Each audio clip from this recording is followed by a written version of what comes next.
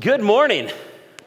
My name is Eric. I get to be the pastor here. Again, just want to say welcome. Thanks for being here. About 10 years ago, I was a youth pastor in Colorado, which meant I was a pastor to teenagers. That's what I did. And when I was a youth pastor, we would take these retreats sometimes up to the mountains. It was awesome. So one time we took a whole bunch of vans of people in our congregation that we had borrowed. We said, hey, we'll save some money this year. We'll borrow a bunch of minivans, and we'll take a bunch of junior high kids up to this camp up in the mountains. And if you've been up in the mountains, you know it's not all Breckenridge and Vail and Estes Park. There are some kind of sketchy mountain towns along the way. And when we were on our way up to the mountains, you know, what happens with junior hires, and especially junior high girls, is when they go on these kind of trips, they all pack huge caffeinated beverages and, sugar, and they drink them all in the first 30 minutes. And so they're hopped up on sugar, and our volunteers are just trying to, hold steady on these mountain roads. And so, long before we really should have stopped for a bathroom break, I get a text from one of my leaders saying, hey, we need to make a bathroom break. The 6th grade girls in my van, they need to go to the bathroom. It's like, okay, fine. We'll pull over to this kind of sketchy mountain town that later I dubbed the gas station from hell, and you'll find out why. So we pull over at this gas station. And so on this trip, I was one of the leaders, and we had a couple other youth leaders on this trip. And I had asked one of the females in our church to be a youth leader. She wasn't normally a leader, but she was driving one of our vans. She was actually driving my mother-in-law's borrowed van. That'll come into the story in a minute. And so as we stop for gas, I'm driving a borrowed van. She's driving a borrowed van. One of our other youth leaders is driving a borrowed van. She pulls into the gas station, and the gas station didn't have, yellow lines on where to park, so she's kind of pulled in one spot. Well, she goes in, her girls use the restroom, and as she's backing up, she hears that sound that no one wants to ever hear backing up, that crunch, and right at that moment of impact, a horn, which is pretty funny, because, once someone has backed into you, it doesn't help to honk your horn. And so she gets out and realizes that one of our other youth leaders had parked directly behind her. Not next to her, behind her. And so she's like, what are we gonna do? And I was up the road actually, so I turn around, I come back, and I'm the youth pastor. And so I'm like, I'm thinking all these thoughts of like, how could you do this? How could you park here? How could you park there and back into each other? But, I have to control myself and, not lose it in front of all the teens because, their faces are just pressed up against the glass like, what's Pastor Eric going to do? What's he going to do? And so we go inside and grab duct tape to, tape on his side view mirror again and the bumper because, guys, duct tape can fix everything, right? And so we duct tape the car back together and it's like, all right, let's get up to the camp. We'll deal with this later. And so I get in my borrowed minivan as well, and I'm kind of frustrated, like, I can't believe this happened. How do you do that? And I'm backing up, and there's this beeping sound that I don't recognize. And what it was telling me is I'm getting closer and closer to one of these concrete barriers that's protecting the gas pump, and then I hear the worst possible sound. Crunch, and the whole back end is just inverted. It's terrible. And so I get out. And so now all the students are watching me. The youth leaders are watching me. And our female volunteer who had backed into our other volunteer, she gets out and she's just laughing because she knows what I was thinking. How could you do this? And I'm thinking, this is the gas station from hell. How did we wreck 3 borrowed vehicles in one bathroom stop? Unbelievable. And so she's kind of chuckling at me like, yeah, you thought, I was messing up, but you made it even worse. And so I look down at her, and I just wrap my arms around her and give her a big hug and just kiss my wife. Like, thank you for not judging me for, backing up into a van. If you didn't catch it, that was my wife, who was the first one, my youth leader. And so what I learned through that is relationships can be tough. We've all, wanted to say things, or we've all thought things of like, how could you do this? How could you make this mistake? Relationships take work. It takes work to make relationships work. And that's what this series is all about, these next 6 weeks. We want to hopefully give you some helpful tools that if you're in a relationship, to take that relationship to the next level. We want to give you some tools if you're single on how to navigate single life. And so this week and every week, we've got some note sheets. You want to take notes, follow along. Our goal is not just to throw a bunch of information at you, but we want to help you have a life of transformation. We want you to grow to become more the way that God created you to be. And we think the best way to do that is if you hear a message, if you write it down, if you discuss it. And that's what even learning principles say, that we learn better when we don't just hear it. So this morning, if you're taking notes, you want to write that down, that it takes work to make relationships work. Amen?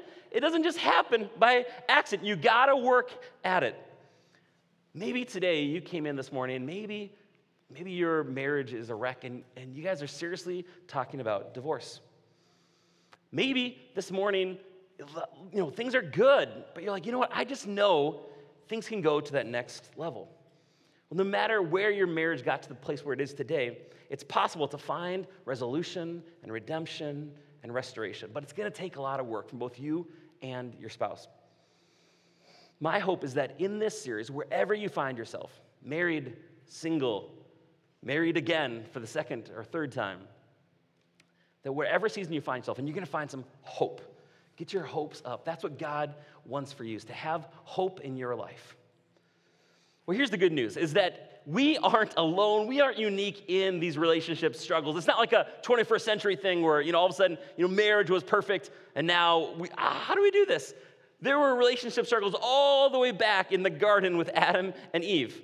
And fortunately, there's no dichotomy, no split between spirituality and sexuality, between loving God with all your heart and soul, and between loving your spouse with all your heart and flesh. And that's what the book of the Song of Solomon, that's what it brings to the table. And I'm so thankful that God addresses passion and sex and relationships, that God doesn't consider sex and marriage a topic that's off limits, and we don't either. Throughout this series, our messages will be rated PG, and then I'll let you know we're going to have one message that'll be rated PG-13, so I'll let all the parents know about that when we get to that week. But we're going to be diving into this book, the Song of Solomon. There's a couple things I want you to remember as we dive into this book of the Bible. Number one, write this down. This is a song. This is a song. And songs are meant to be sung. Songs are meant to be sung. I know, you're thinking, wow, Eric, what a deep insight. I'm so glad that you are our pastor and you spend hours and hours studying. Thank you. I didn't realize this was a song by the title. I didn't realize songs are supposed to be sung. But no, it's important to remember that. It's important to remember what kind of literature we're diving into. Song of Solomon, it's a song. It's different than a prison epistle like the book of Galatians. It's different than a book of history like Acts or Genesis. It's different than a gospel like Luke, which we were in the last 40 weeks. When we read the Bible, it's important to recognize what kind of literature that we are reading. And the Song of Solomon, it's a dramatic script that was originally intended to be acted out during their Jewish festivals or maybe even during their 7-day wedding celebrations. It's a musical when you think of this. So think of this part of the Bible like Hamilton. Any Hamilton fans out there? A few? Yeah. Or like Oklahoma, it's kind of like that. Or Wicked or whatever it might be. It's a musical, right? There's a progression to the story with conflict and resolution. And really, the musical takes place in 3 acts. Act 1, we have kind of the courtship and his proposal. And we're going to be talking about that this week and next week. And then Act 2, we're going to get to the wedding ceremony and the wedding night. And that's the one that's going to be PG-13. And then Act 3, after their wedding night, you could insert sometime later. That'd be like the screen, like the black screen that would go up like in a movie or something. Sometime later, and then into their marriage and how everything doesn't stay all perfect and rosy. And how do you deal with conflict and resolution in your marriage? But first, it's important to understand and feel the power and the play of words that our poet-author uses. There are things that only poetry can do to the human heart and imagination. It's why the musical Hamilton is so much more popular than a history textbook.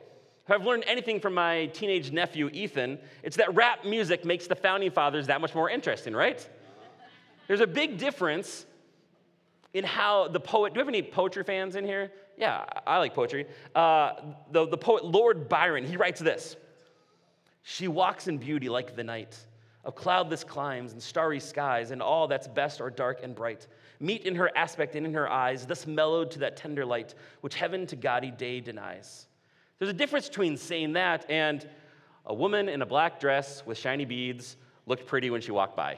Like, right? There's a difference between, because sometimes we're like, why don't they just lay it out and say what they mean? Well, there's a point to that. This is poetry, okay? We're meant to feel it, not just like, a list of things we to do or don't do. And as we study these poetic sections, we want to ask, what is this poetry doing? We want to feel the poetry before we act on its message. Let the beauty of the poetry and the song wash over our emotions and our feelings. That's what our poet-author would have wanted for us. Number one, this is a song. Number two, this is a song about human love. This is a song about human love. Growing up, I was taught the Song of Solomon was an allegory about how Jesus loves us. And that left me feeling very confused as a teenager when I read in chapter 4 about their wedding night. And I'm like, I don't understand. Who am I in this story? This is making me feel uncomfortable, okay? No, this is not just an allegory. This is a celebration of God's gift of passion, sex, and marriage to humans. Now, there are some thematic echoes that will point us to Jesus. And that's different, though, than an allegory where everything relates directly to our relationship as the church and Jesus. But this song is primarily about the celebration of married human love in a covenant relationship with each other and under God.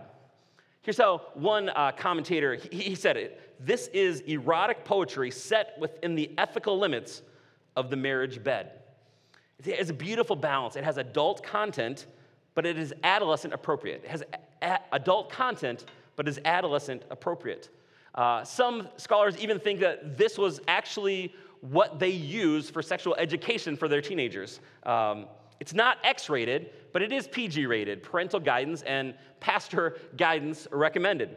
And I'm going to do my best to kind of be your guide through this series, but I'm also just going to leave a few things up to your imagination. I'm going to kind of lead you there and say, all right, if you want to dive deeper in what this really means, go ahead and study that yourself. Here's my challenge. If you and your spouse have never done an in-depth Bible study, this is the perfect opportunity to do that. And this may be some of your favorite application points when we get to the more racy parts that I'm going to leave out. So you and your spouse can dive in. What are they really saying here? What's the metaphor here really mean? That's a great opportunity for you guys to study God's word together and figure that out.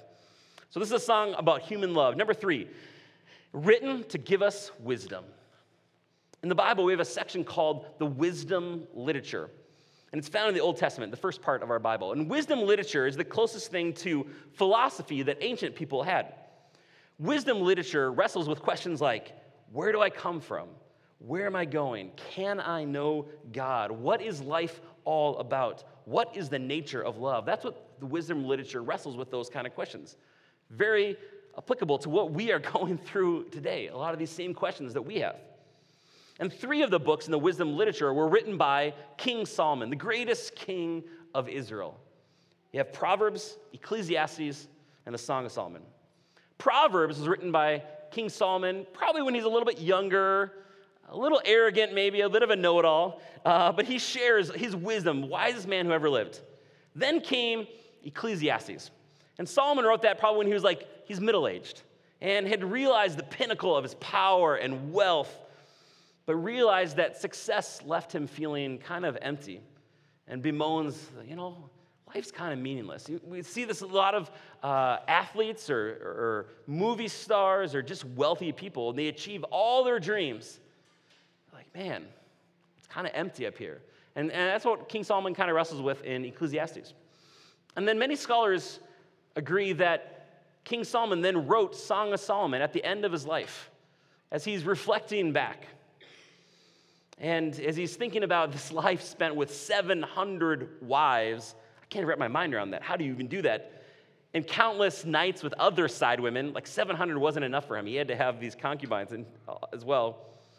He writes the greatest of the 1,000 songs that he wrote, as if to say to his readers, listen, on the matter of marriage, do as I say, not as I did. Don't emulate my love life filled with countless sexual relationships that left me filled with regret. Instead, emulate this couple's simple, faithful, passionate love for each other. So King Solomon, he's kind of a wise old man now, and he's sharing his wisdom in the form of this song, this musical. And in this song, Solomon seeks to give wisdom to 2 different groups of people, married couples and those that are single, not married. Hopefully, today, you're in one of those 2 camps. You're either married or single. And that's who Solomon is addressing. And that's going to be our goal, too, in this series. My hope is that every week, those who are single can walk away with some wisdom and truth that you can apply to your lives. I also hope that every week, married couples can learn some truths you can help apply to your marriage to grow deeper in passion and love. And the first audience that we're going to see here that it's addressed are the unmarried young ladies. And these girls are admonished to wait for sexual intimacy. Our author is telling them, I understand it. You're a teenage girl. Your body is saying yes. Your boyfriend is saying yes, or maybe at least please. Come on, let's do this. But they're encouraged to say no. Wait for marriage. The book of Proverbs could be called a book for boys. The word son is used over 40 times. The word daughter is never used. Solomon talks a lot about what kind of women to avoid, and it ends with chapter 31, which says, this is the kind of woman you need to save yourself for, to wait for this kind of woman, Proverbs 31 woman. If you have teenage kids, I want to encourage you. Proverbs is a great book to read one chapter every morning. One chapter a day, and you can read through the whole book each month. The Song of Songs is a book geared a little more for the girls. Its message to girls is patience and then passion. In Proverbs, the single guys are told to go take a cold shower to cool down your desires and your passion. In Song of Solomon, the single girls are told, go take a cold shower, cool down your passion and your desire. However, also in the Song of Solomon, the married couples, and now kids, you might want to close your ears, they're told to take a hot shower together. And both newlyweds and those who've been married for decades. And God's word really means that. The shower part's optional, but the passion and the desire part is not optional. The Song of Solomon asks married couples, how's your love life going? Is your married bed alive or is it dead? My hope is that as we read and as we study the Song of Solomon, it's going to be kind of like attending a wedding and witnessing the passion and rightness of young love that hopefully will ignite passion and fire in your marriage. The Song of Solomon is God's provision to sustain loving marriages and to renew loveless ones. If you're taking notes, you can write that down. The Song of Solomon is God's provision to sustain loving marriages and renew loveless ones. So let's review. Why was the Song of Solomon written? It's a song about human love written to give us wisdom. All right, you guys ready to dive in? This is going to be great. First, we're going to be diving into what does God say about desire. We've already talked about how the Song of Solomon, to understand it, it's really kind of a musical with 3 acts. And there's also 3 main characters in the Song of Solomon. The bride, the girl who's the star of the musical. She has just over half of all the lines in the musical. Her gal pals are her bridesmaids. And then her beloved future husband. He has about a third of the lines.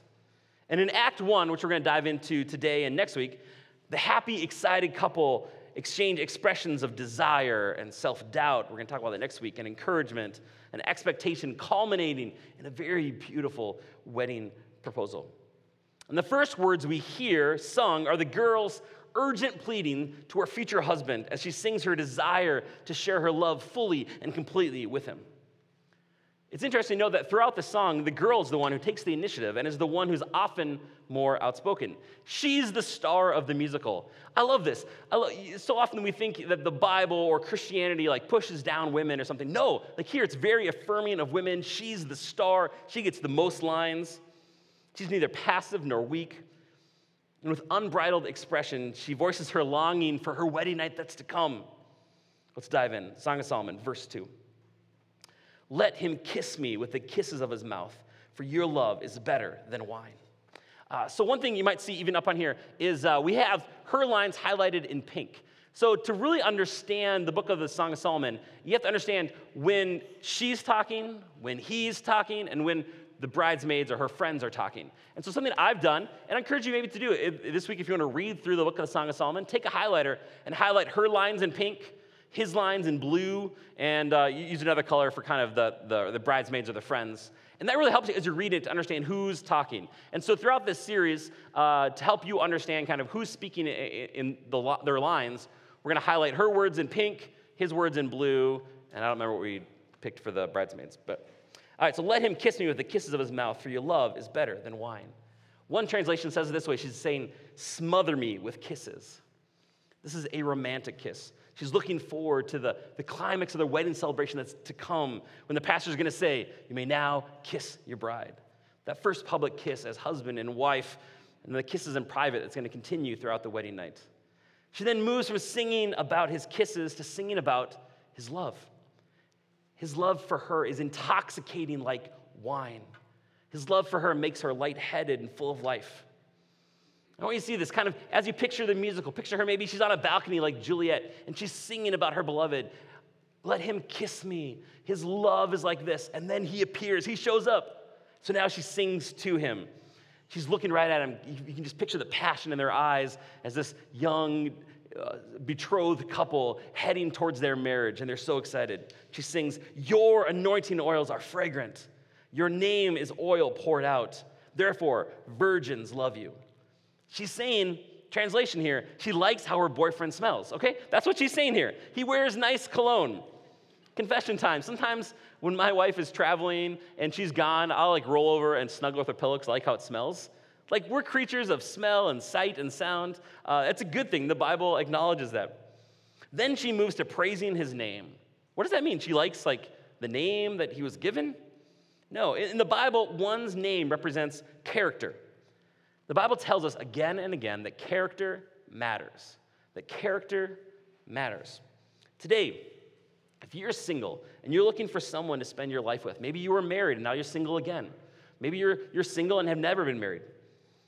If you're looking for that person to spend your life with, look for someone with a good name and good character. Because of his good character, she says that all the girls love him, but he belongs to her. She's proud of her man and his great character. Guys, if you are single and looking for love, what Song of Solomon tells us is that first, work on smelling good, okay? Get some cologne and smell nice. It's just biblical. Second, work on your character. Work hard to have a good name. Show up and do your job. Be responsible. Volunteer in the nursery. Plan now, train now to be a good dad. Make a good name for yourself. What our female star is saying here is that his name, his good reputation and noble character, that's irresistibly attractive to her. She's waited her whole life for her wedding night, and now she's justifiably impatient. She wants to run away and elope with her man. Verse 4, "Draw me after you. Let us run. Let's get out of here. Let's run away and get married. The king has brought me into his chambers." She's dreaming about her king bringing her into his chambers. She's basically asking her future husband to come and kiss her and whisk her away. And there's a beautiful give and take here. She's not an overly aggressive character in a movie who grabs her boyfriend's tie and pulls him in and kisses him. Instead, she grabs his tie, looks him deep in the eyes, and says, "Kiss me." She calls her future husband a king. He's not literally the King Solomon. Some commentators disagree with that, but most agree this song was written by Solomon. It's not about Solomon. And so she calls her shepherd boyfriend a king. She's given him honor, worth, greatness. She's proud of him. He's not literally a king. He's just a common shepherd, but he's her king. What do you guys think? You married guys, how would you like your wife to call you her king, to ask you to kiss her, and then bring you up to your bedroom? Pretty good, huh? Yeah, I think so. That'll do. So here's your homework, all right? Especially wives, especially if your husband didn't come to church with you today, and you go home, and your husband says, "How was church today?" Tell him, "Well, here's what the pastor said. I'm supposed to, he encouraged me to call you my king, to ask you to kiss me, and to carry me upstairs." His response probably will be like, "What time is service next week?" So you can share that with him if you want. Back to our young couple. She's kind of breathless from her imagination where it's taken her, but these two aren't married yet. So they need to have patience. I think it's great that the Bible doesn't deny that strong sexual desires exist before marriage and in marriage. It acknowledges them, it warns of their potential danger, but also rejoices in their right expression. A couple takeaways here. First takeaway, we need to know that desire is not demonic, it's divine. Desire is not demonic, it's divine. Desire is divine. It comes from God. Desire is natural, and the consummation of that desire in marriage is good. There's a point, too, I wanted to make, is that desire and passion in marriage is awesome, and it comes from God. But that is not necessary for life. See, you and I, we will die from a lack of water or lack of food or lack of oxygen. I don't think anyone has died from a lack of sex. And so if you are single, or if your spouse is physically unable to engage in intimate relationships, I want you to know that you are not less than human. You are fully human. You don't have to be engaged in this kind of marital intimacy to be a full and complete human. Jesus was and is celibate, and he celebrated celibacy. Paul, who wrote majority of the New Testament, he was celibate. And so the Bible celebrates that. So on one hand, we want to embrace and enjoy desire and passion in marriage, but those who feel called to be single your whole life, or maybe you were married and now you're not, or maybe just you are physically unable to have that part of your life, you are not less than human. And I don't want you to feel like that's something that is necessary to be a full and complete human. So I don't want anyone to feel less than human. Second takeaway here is that both character and chemistry matter in the matter of love. Both character and chemistry matter in the matter of love. First of all, chemistry. These two have great chemistry. They are excited. They want to be together. There should be that spark. That is necessary. But character is also super important. Single guys, don't tell me you're dating a lady and be like, well, she doesn't have very good character, but man, she is hot. No, don't say that. Ladies, if you're dating someone, be like, well, he has kind of a bad name, bad reputation, not very good character, but man, he's really rich, or he's really funny, or he's smoking hot. Like, no, that is stupid. Don't be stupid. That is the opposite of wisdom. The Bible wants to give us wisdom. God wants us to be wise. Single ladies, look for a man now who has the characteristics of a godly husband in Scripture. 1 Peter 3:7 says, a man who is understanding and not harsh. Ephesians 5:25 says, a man who sacrificially loves like Christ, who's able to lead you in your faith. Don't date someone you hope is someday going to have good character and spiritual strength. Date someone who has those characteristics and is continuing to grow in those areas. Same for you, single guys. Look for a woman now who has the characteristics of a godly wife and is continuing to grow in those areas. Third takeaway, desire needs not die out after the honeymoon or after having kids. I see you parents of toddlers, all right? The desire and passion you used to have can be rekindled. I like these questions that a pastor friend of mine asks guys that he meets with when they're expressing frustration in their marriage. He says, do you love your wife? He said, almost always, yeah, of course I love my wife. Like, yeah. And he says, second question, do you like your wife? That's a tougher question sometimes. Because sometimes when we're going through tough times, it's like, I don't really like you right now. And the third question he asks, he says, do you desire your wife? I think wives, same question for you. Do you love your husband? Do you like your husband? Do you desire your husband? Do you desire your spouse? If so, thank God for that gift. That's awesome. But the reality is that statistically, in a high majority of couples, one of the partners is experiencing sexual frustration. So if you aren't experiencing frustration, and you're one of the two, it might be a good idea to check with your spouse, because they may be the other one in that equation. And if you could get some help rekindling desire in your marriage, I want to give you 3 steps to help you renew your marital intimacy. Number 1, pray. Pray about it. Ask God, who's in the business of changing hearts, to soften yours. Pray for your marriage. Pray for desire. If you don't feel that desire, pray for desire. Pray for prolonged kissing in the kitchen, which makes your kids gag or roll their eyes. Parents of young kids especially, pray for supernatural energy at the end of the day or early in the morning so that you can have a rekindled desire for your spouse. I get it, you're tired. Married couples, it's okay to pray for your sex life. It's okay. Pray out loud together on a regular basis. This is something we've talked about. One of the greatest indicators of things that helps couples not get divorced is that if they pray out loud together on a regular basis. I want to encourage you to do that. Pray out loud together on a regular basis. And if you've never done that, it may feel awkward at first.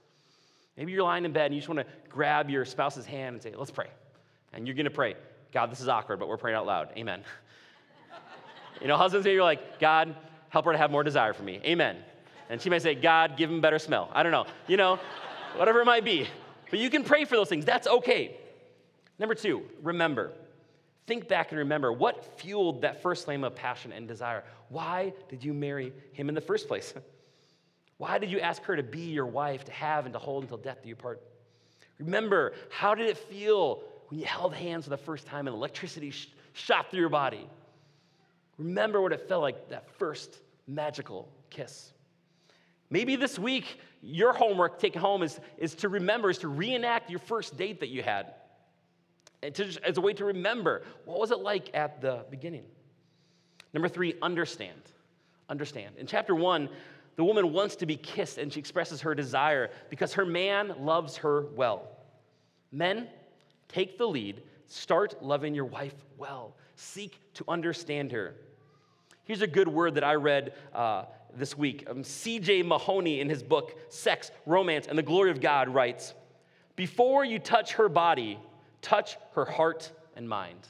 Before you touch her body, touch her heart and mind. All the wives said, amen? Amen. There you go. Thank you.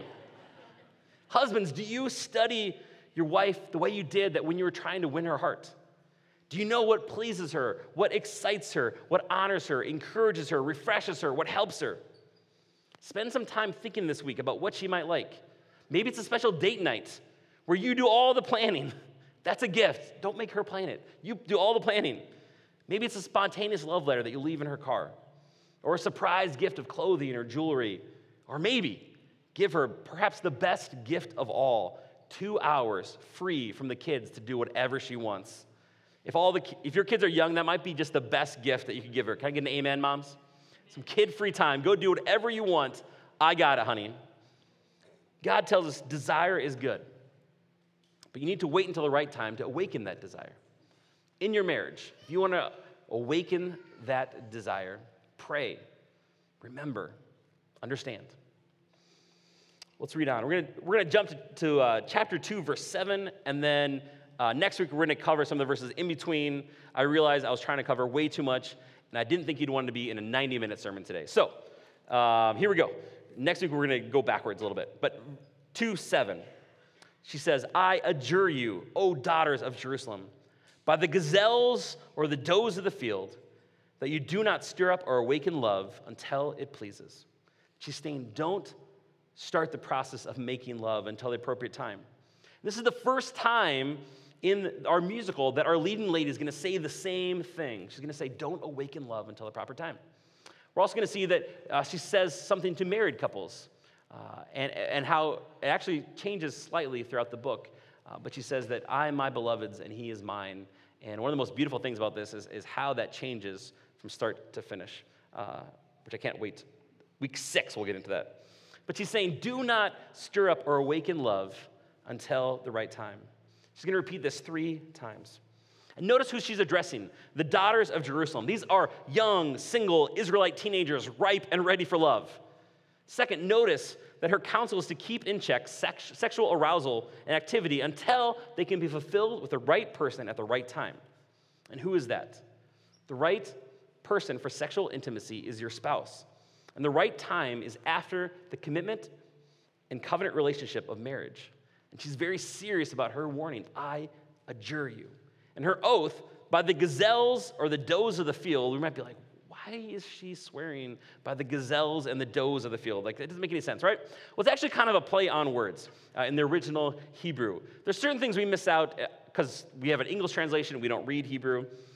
These animals first represent our 2 main characters.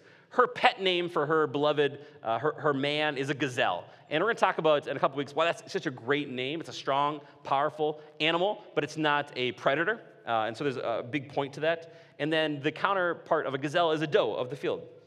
And so they represent Our Lady and the Beloved. And she uses that throughout the song. But there's more going on here. The Hebrew word for gazelle actually sounds a lot like the Hebrew word for host or angel armies. And does of the field actually sounds a lot like El Shaddai, one of the ancient names for God. These allusions are meant to highlight the seriousness and strength of her admonition. So gazelles and does of the field becomes God of the angel armies. You can think of it this way. She takes the single teenagers, puts them under oath and says, do you pledge purity, complete purity, so help you God? The girl's telling her single friends, patience, have patience. And then passion later. Patience now, passion later. Patience now, passion later. And if you have teenage kids, that's what I would encourage you to teach them. Have patience now, and passion later. Patience now, passion later. See, God always gives boundaries before the blessing. Sex is a blessing. It's a good thing. Too often, I think the church, Christians have made sex sound like a dirty word. They just say, douse it, all those desires with water, and don't ever speak of this again. It's a dirty thing. It's not. It's a blessing. Sex is a good thing. Amen? Sex is a good thing. Amen? Amen. There you go. Thank you. Man, that's a weak amen. You think if I'd ever got a good amen, that'd be that one. In the beginning of our story, Genesis 1, God puts Adam in the garden, and he tells him, don't touch that tree. Every other tree you can touch. Don't touch that tree. He sets a boundary. Then he puts Adam to sleep, takes one of his ribs, and creates Eve. It's a beautiful thing. God takes a rib out of his side so that Eve would be his helper, not out of his head that she would lord over him or out of his foot that he'd step on her, but out of his side so they could be together. And Adam wakes up, sees a naked lady, and says, whoa, man. And God's like, is that what we're going to call her? A woman? Okay, we'll write that down. Justin, I need you for the drums back there. But God always gives boundaries before the blessing. How many of you guys like a good campfire? Especially now, fall. Who else loves fall? We talked about this a couple weeks ago. Man, autumn is the best. Bonfires, pumpkin patches. We went down to Georgia this weekend. Kristen was on a work trip. I tagged along. And it's so cute to see the Southerners with their fall decorations, and it's like 90 degrees outside. I'm like, really? Really? And they have Christmas decorations you can buy. I'm like, really? Does it even snow here? I don't think so. But I love bonfires. I love, the hay rides, all that kind of stuff. And I love fire. And fire is a great analogy for sex. See, the only way to not get burned by fire is to keep it within its boundaries. You need to make a fire pit. You need to have good boundaries around that so that fire can burn hot and, passionate within those boundaries of that fire pit or in the boundaries of your fireplace. Because if it gets beyond those boundaries, we're going to have trouble. See, God created sex and created it to burn with white, hot passion in the boundaries of a covenantal relationship. God invented marriage. It was the first institution he invented it. He invented it even before the church. And since he invented it, he gets to set the boundaries for it. God tells us, in order to not get burned, don't awaken desire until you are in the boundaries of a covenantal relationship. And then there should be tons of desire and lovemaking. Married people, let that passion burn white hot. See, sex in a married, committed marriage is magic. It's like blowing on the coals of an incredibly powerful flame. Sex outside of marriage isn't so much a way of giving yourself. It's more about receiving fulfillment and pleasure without the boundaries and without the commitment of a covenantal relationship. See, sex is a way of saying to another person, I belong completely and exclusively and permanently to you. Sometimes the rap on Christians is that we don't think highly enough of sex, so we think it's dirty, we should bring it down over here. I actually think Christians should have a much higher view of sex. It's not just something to mess around with, to do with anyone. Sex is incredibly powerful. Sex is something that should only happen when there's commitment and a covenant relationship around there, that there's some boundaries, so that within those boundaries, you can give yourself fully and completely to that person. You can have no fear that they're going to, walk up the next morning and you're never going to see them again. That when you have those boundaries, it's a good thing. That's something you can only say within the boundaries of a covenant relationship through marriage. Only when that commitment has been made is there passion to give yourself and freedom totally and completely to your person. But you might be thinking, what if I've messed up? What if I'm currently messing up? Well, I want you to know that shame is not the solution. Shame is not the solution. So often the church's solution has been just to heap shame on people. There's a bonfire going, and they're like, oh, that's bad. Let's just take a bucket of cold water and pour it on there and just let's pour water and all the passion on all the fire. If you're looking for a church that's going to condemn people for making mistakes, if you're looking for a church that's going to condemn people because they're on their second or third marriage, if you're looking for a church that's going to condemn people because they struggle with sexual sin, this is not that church. See, oftentimes shame is the source of our problems, so it can't be the solution. The important thing is, what direction are you headed? Are you headed towards Christ? Jesus welcomes sinners. If you have messed up, Jesus welcomes you, and so do we. We like to say around here, not perfect, we're cool with that. We want to invite you to Jesus, invite you to meet Jesus, who hung out with sinners, who welcomed them, who ate with them, who befriended them, so that people wouldn't stay the way they were, but could grow in the way that God created them to be. Jesus offers forgiveness and grace. You can have a fresh start, whatever mistakes that you have made in your past. Here's our final application. I told you the Song of Solomon. It's a song about human love, written to give us wisdom. But there are thematic echoes all throughout that point to Jesus. Because Jesus is the hero of the Bible. Jesus is the hero that everything points to ultimately. Here's my question for you. How is your desire for Christ? And this is those specifically who follow Jesus as your leader, as your Savior. How is your desire for Christ? Just as your desire for intimacy with your spouse is a pretty reliable indicator of how your marriage is doing, your desire for intimacy with Christ is a pretty reliable indicator of your spiritual health. If you're struggling with desire to spend time to be with your divine bridegroom, I want to encourage you to follow these same steps that I listed earlier for your marriage, but in reverse order. Number one, understand. We need to understand. Understand that the barrier to intimacy with Christ is sin. Sinning is spiritually cheating on Jesus, our divine bridegroom. Sin fills us with guilt and shame and causes us to want to spend time, to avoid spending time with Jesus. Is there something in your life that is causing you to not want to spend time in prayer, to not open up his love letter to us, the Bible? There's something that's keeping you from wanting to go to church, to spend time with other believers. We need to understand that oftentimes that's sin in our lives. It's the same in a marriage, that if you've been looking at pornography or if you've been cheating on your spouse, there's a barrier there. You don't want to be with that person. You need to understand in the same way in our spiritual life. When there's sin in our hearts and in our lives, it's coming between us and Christ. It makes us not want to engage in an intimate relationship with our Savior. Number two, remember.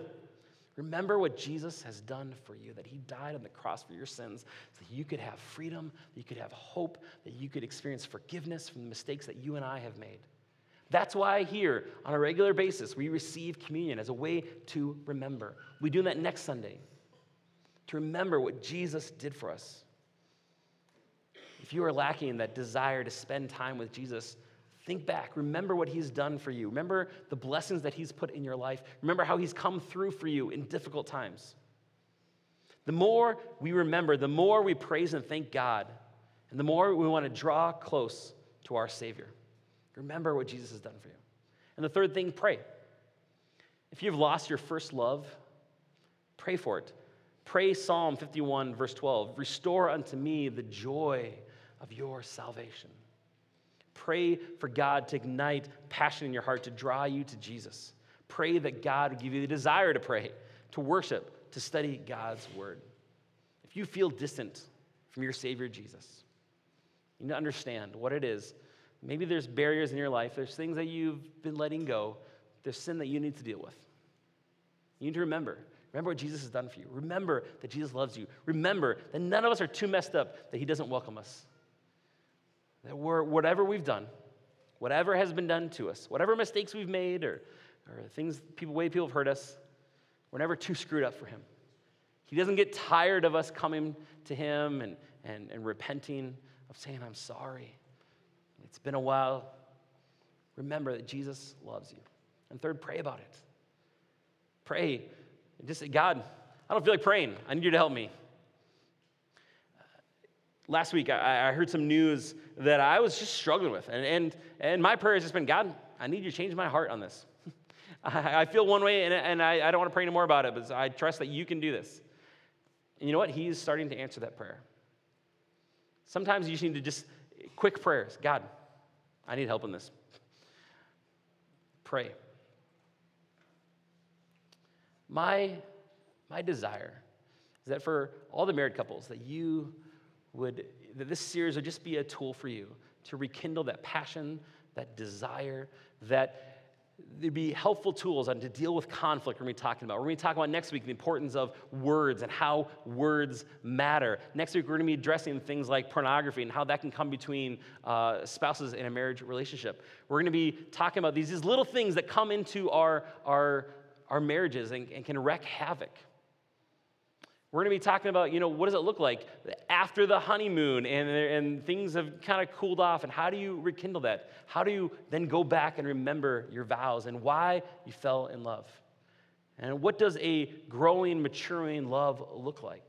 And how does that change from kind of a selfish love to a selfless love? And that's what we're going to see in this progression throughout this book. My desire is that for those of you who are single, that you'll find hope and encouragement, that you won't feel less than human, that if you are currently dating or looking for someone, or the teenagers, you're looking forward to someday getting married, that you'll say, that's the kind of marriage I want. I want to have patience and then passion later. I want to find someone with a good name, with good character, someone's going to treat me right.